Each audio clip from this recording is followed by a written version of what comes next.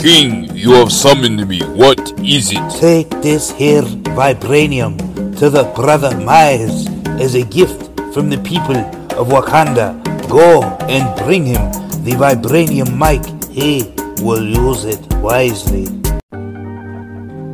Who are you? You don't know. Don't tell me Negro. That's absolutely nothing. What did you do before you were named a Negro? And where were you? And what did you have there? Ask Professor Maurice Miles Martinez, MC Brother Miles, and he'll tell you like it really is. You can shackle the hands of black people, you can jail the bodies of black people, but you cannot shackle or jail the minds of black people. Rise up, black man, black woman, and reach to go back to Africa. My father was a Garveyite, thus Marcus Garvey can be thought of as my grandfather. But when you say, I've read in Dr. Ben's book, or I've read in Dr. Ivan Van Sertima's book, or I've read in Professor Maurice Miles Martinez's book, they say, don't speak that information in here. Brothers and sisters, speak your truth to the world. Brother Miles, the black man's truth is here. The Real Wakandas of Africa podcast. History is a clock that people use to tell their political, economic, and cultural time of day. Brother Miles, the relationship of history to the people is the same as the relationship of a mother to her child. Free at last and proud to be black. One day Miles will be free at last. Hey, Brother Miles. That was really great, man. I'm impressed. Another day is here, and you're ready for it. What to wear? Check. Breakfast, lunch, and dinner? Check. Planning for what's next and how to save for it? That's where Bank of America can help. For your financial to-dos, Bank of America has experts ready to help get you closer to your goals. Get started at one of our local financial centers or 24/7 in our mobile banking app. Find a location near you at bankofamerica.com/talktous. What would you like the power to do? Mobile banking requires downloading the app and is only available for select devices. Message and data rates may apply. Bank of America N.A., member FDIC. This episode is brought to you by Reese's Peanut Butter Cups. In breaking news, leading scientists worldwide are conducting experiments to determine if Reese's Peanut Butter Cups are the perfect combination of peanut butter and chocolate. However, it appears the study was inconclusive, as the scientists couldn't help but eat all the Reese's. Because when you want something sweet, you can't do better than Reese's. Find Reese's now at a store near you. Welcome to another episode of the Real Wakandas of Africa podcast, the place where black history, hip-hop, and spoken word come together.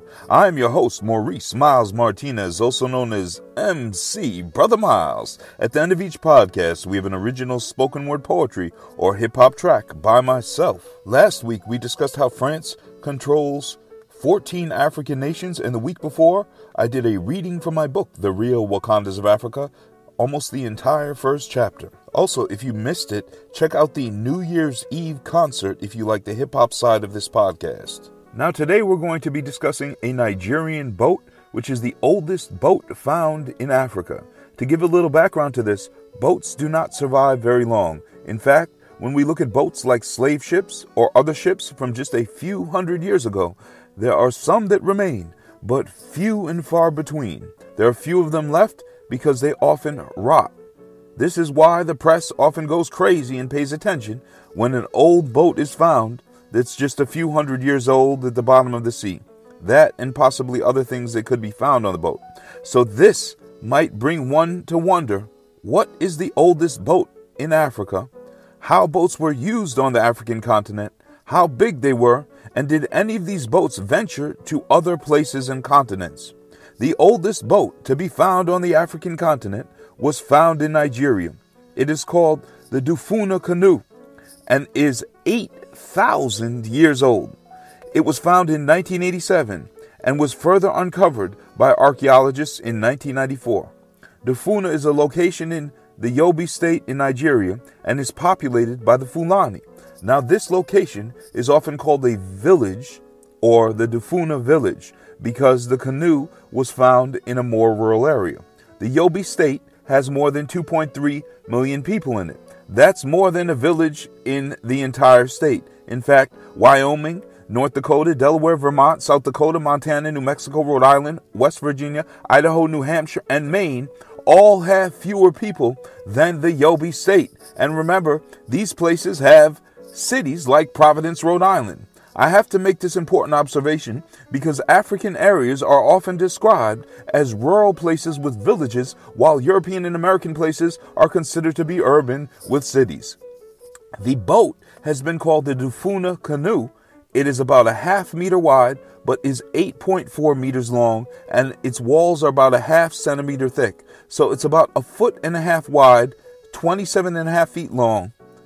It's about twice as long as a modern 14-foot canoe that can hold 2 or more people today.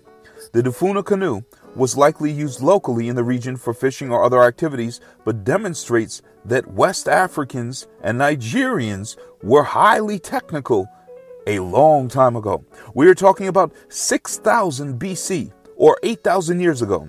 This is thousands of years before the first dynasty in Egypt. Now, the history of canoes and shipbuilding in Nigeria, West Africa, and more broadly the African continent, brings up the idea of how large were African boats and where did these boats travel. In 1830, landers observed an Igbo canoe with 22 people paddling along the Niger River, likely in Nigeria. Kosoko, who was an Oba king of Lagos and ruled between 1845 and 1851, went into exile in Epe as the British attacked Nigeria. Now, Epe is a city 60 kilometers from Lagos. His men had canoes that contained 30 to 40 men and canoes that held upwards of 100 men. These canoes were 80 feet long. Now let's pause right there. Christopher Columbus's 2 smaller boats, the Nina and the Pinta, that made it to the Americas were 50 and 70 feet long. In Sierra Leone, in 1506, a European, Fernandez, observed boats carrying 120 men. So the navies of the African continent had boats that were comparable in size and larger than many explorers' boats from Europe, and they were able to carry resources. Ivan Van Sertima speaks about an African power canoe that was observed that held 48 people with 24 men resting, 24 men rowing, and had a section in the middle to hold provisions like food, water, and other things like clothing. It could travel more than 9 knots, which would allow it to make the approximately 2,400-mile journey from the Cape Verde Islands off the coast of West Africa to the Caribbean in 2 weeks. That's right, it could make it in 14 days. So in making this journey, many people think there's a difference between an ocean-going vessel and a canoe, even though there have been many canoes sighted, even by Columbus, in the Caribbean, on the ocean, with black people in the canoes, and he had been to West Africa. Now, many people think of rivers as smooth, rolling rivers, but this also is not always the case. Some of the rivers on the African continent, like the Congo River, are very wide, like 9 miles wide. Molefi Asante explains in his book, In the History of Africa, that you can't even see across the river on a foggy morning. These rivers also have rapids, like those in the Congo, that are sometimes impassable. Early Europeans couldn't get up them because of the rapids. Therefore, Africans built boats that had to withstand very large waves and rapids that were as violent as any ocean waves. Also, Europeans couldn't get up the rivers because the military might of African nations stopped them where they would have been able to pass in certain areas. An example of these rapids in Nigeria are the Busa Rapids on the Niger River. Columbus took 10 weeks to reach the Caribbean.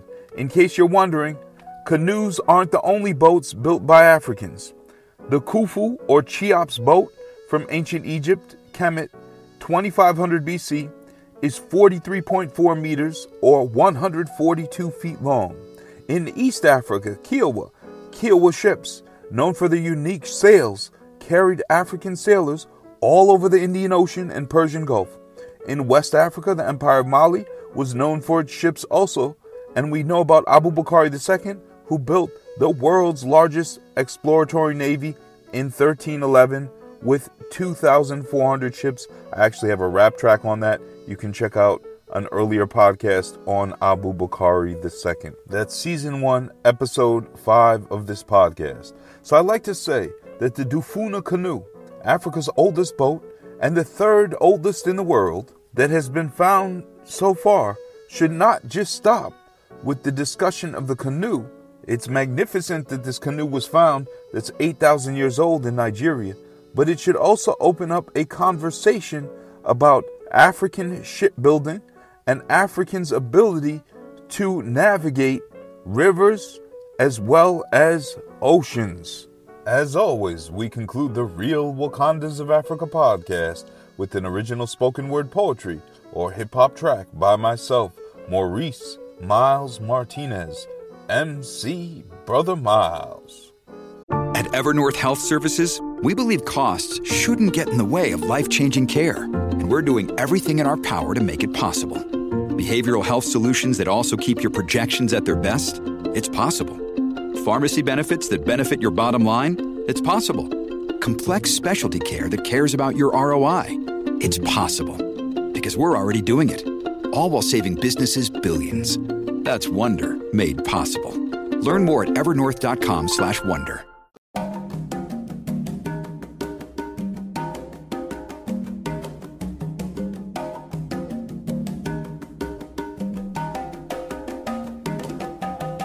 The Dafuna canoe is the oldest on the African continent and third oldest in the world as it sits in the space called the Yobe State.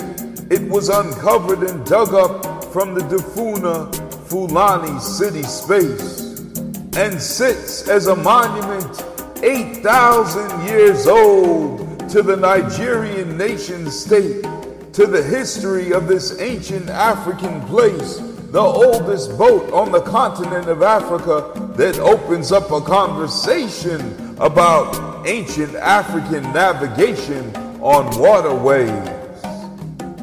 Massive canoes and ships that held 100 men and 120 men were observed in West Africa by early explorers that were European.